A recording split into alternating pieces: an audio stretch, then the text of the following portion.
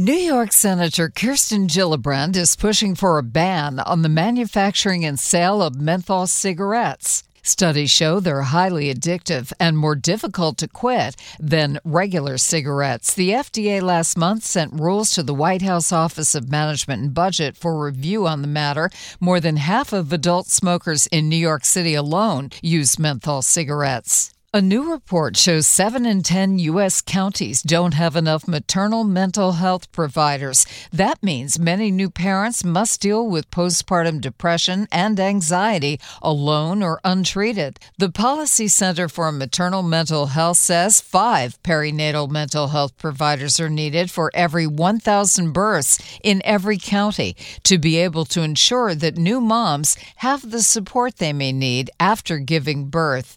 Health Updates, Sarah Lee Kessler, NBC News Radio.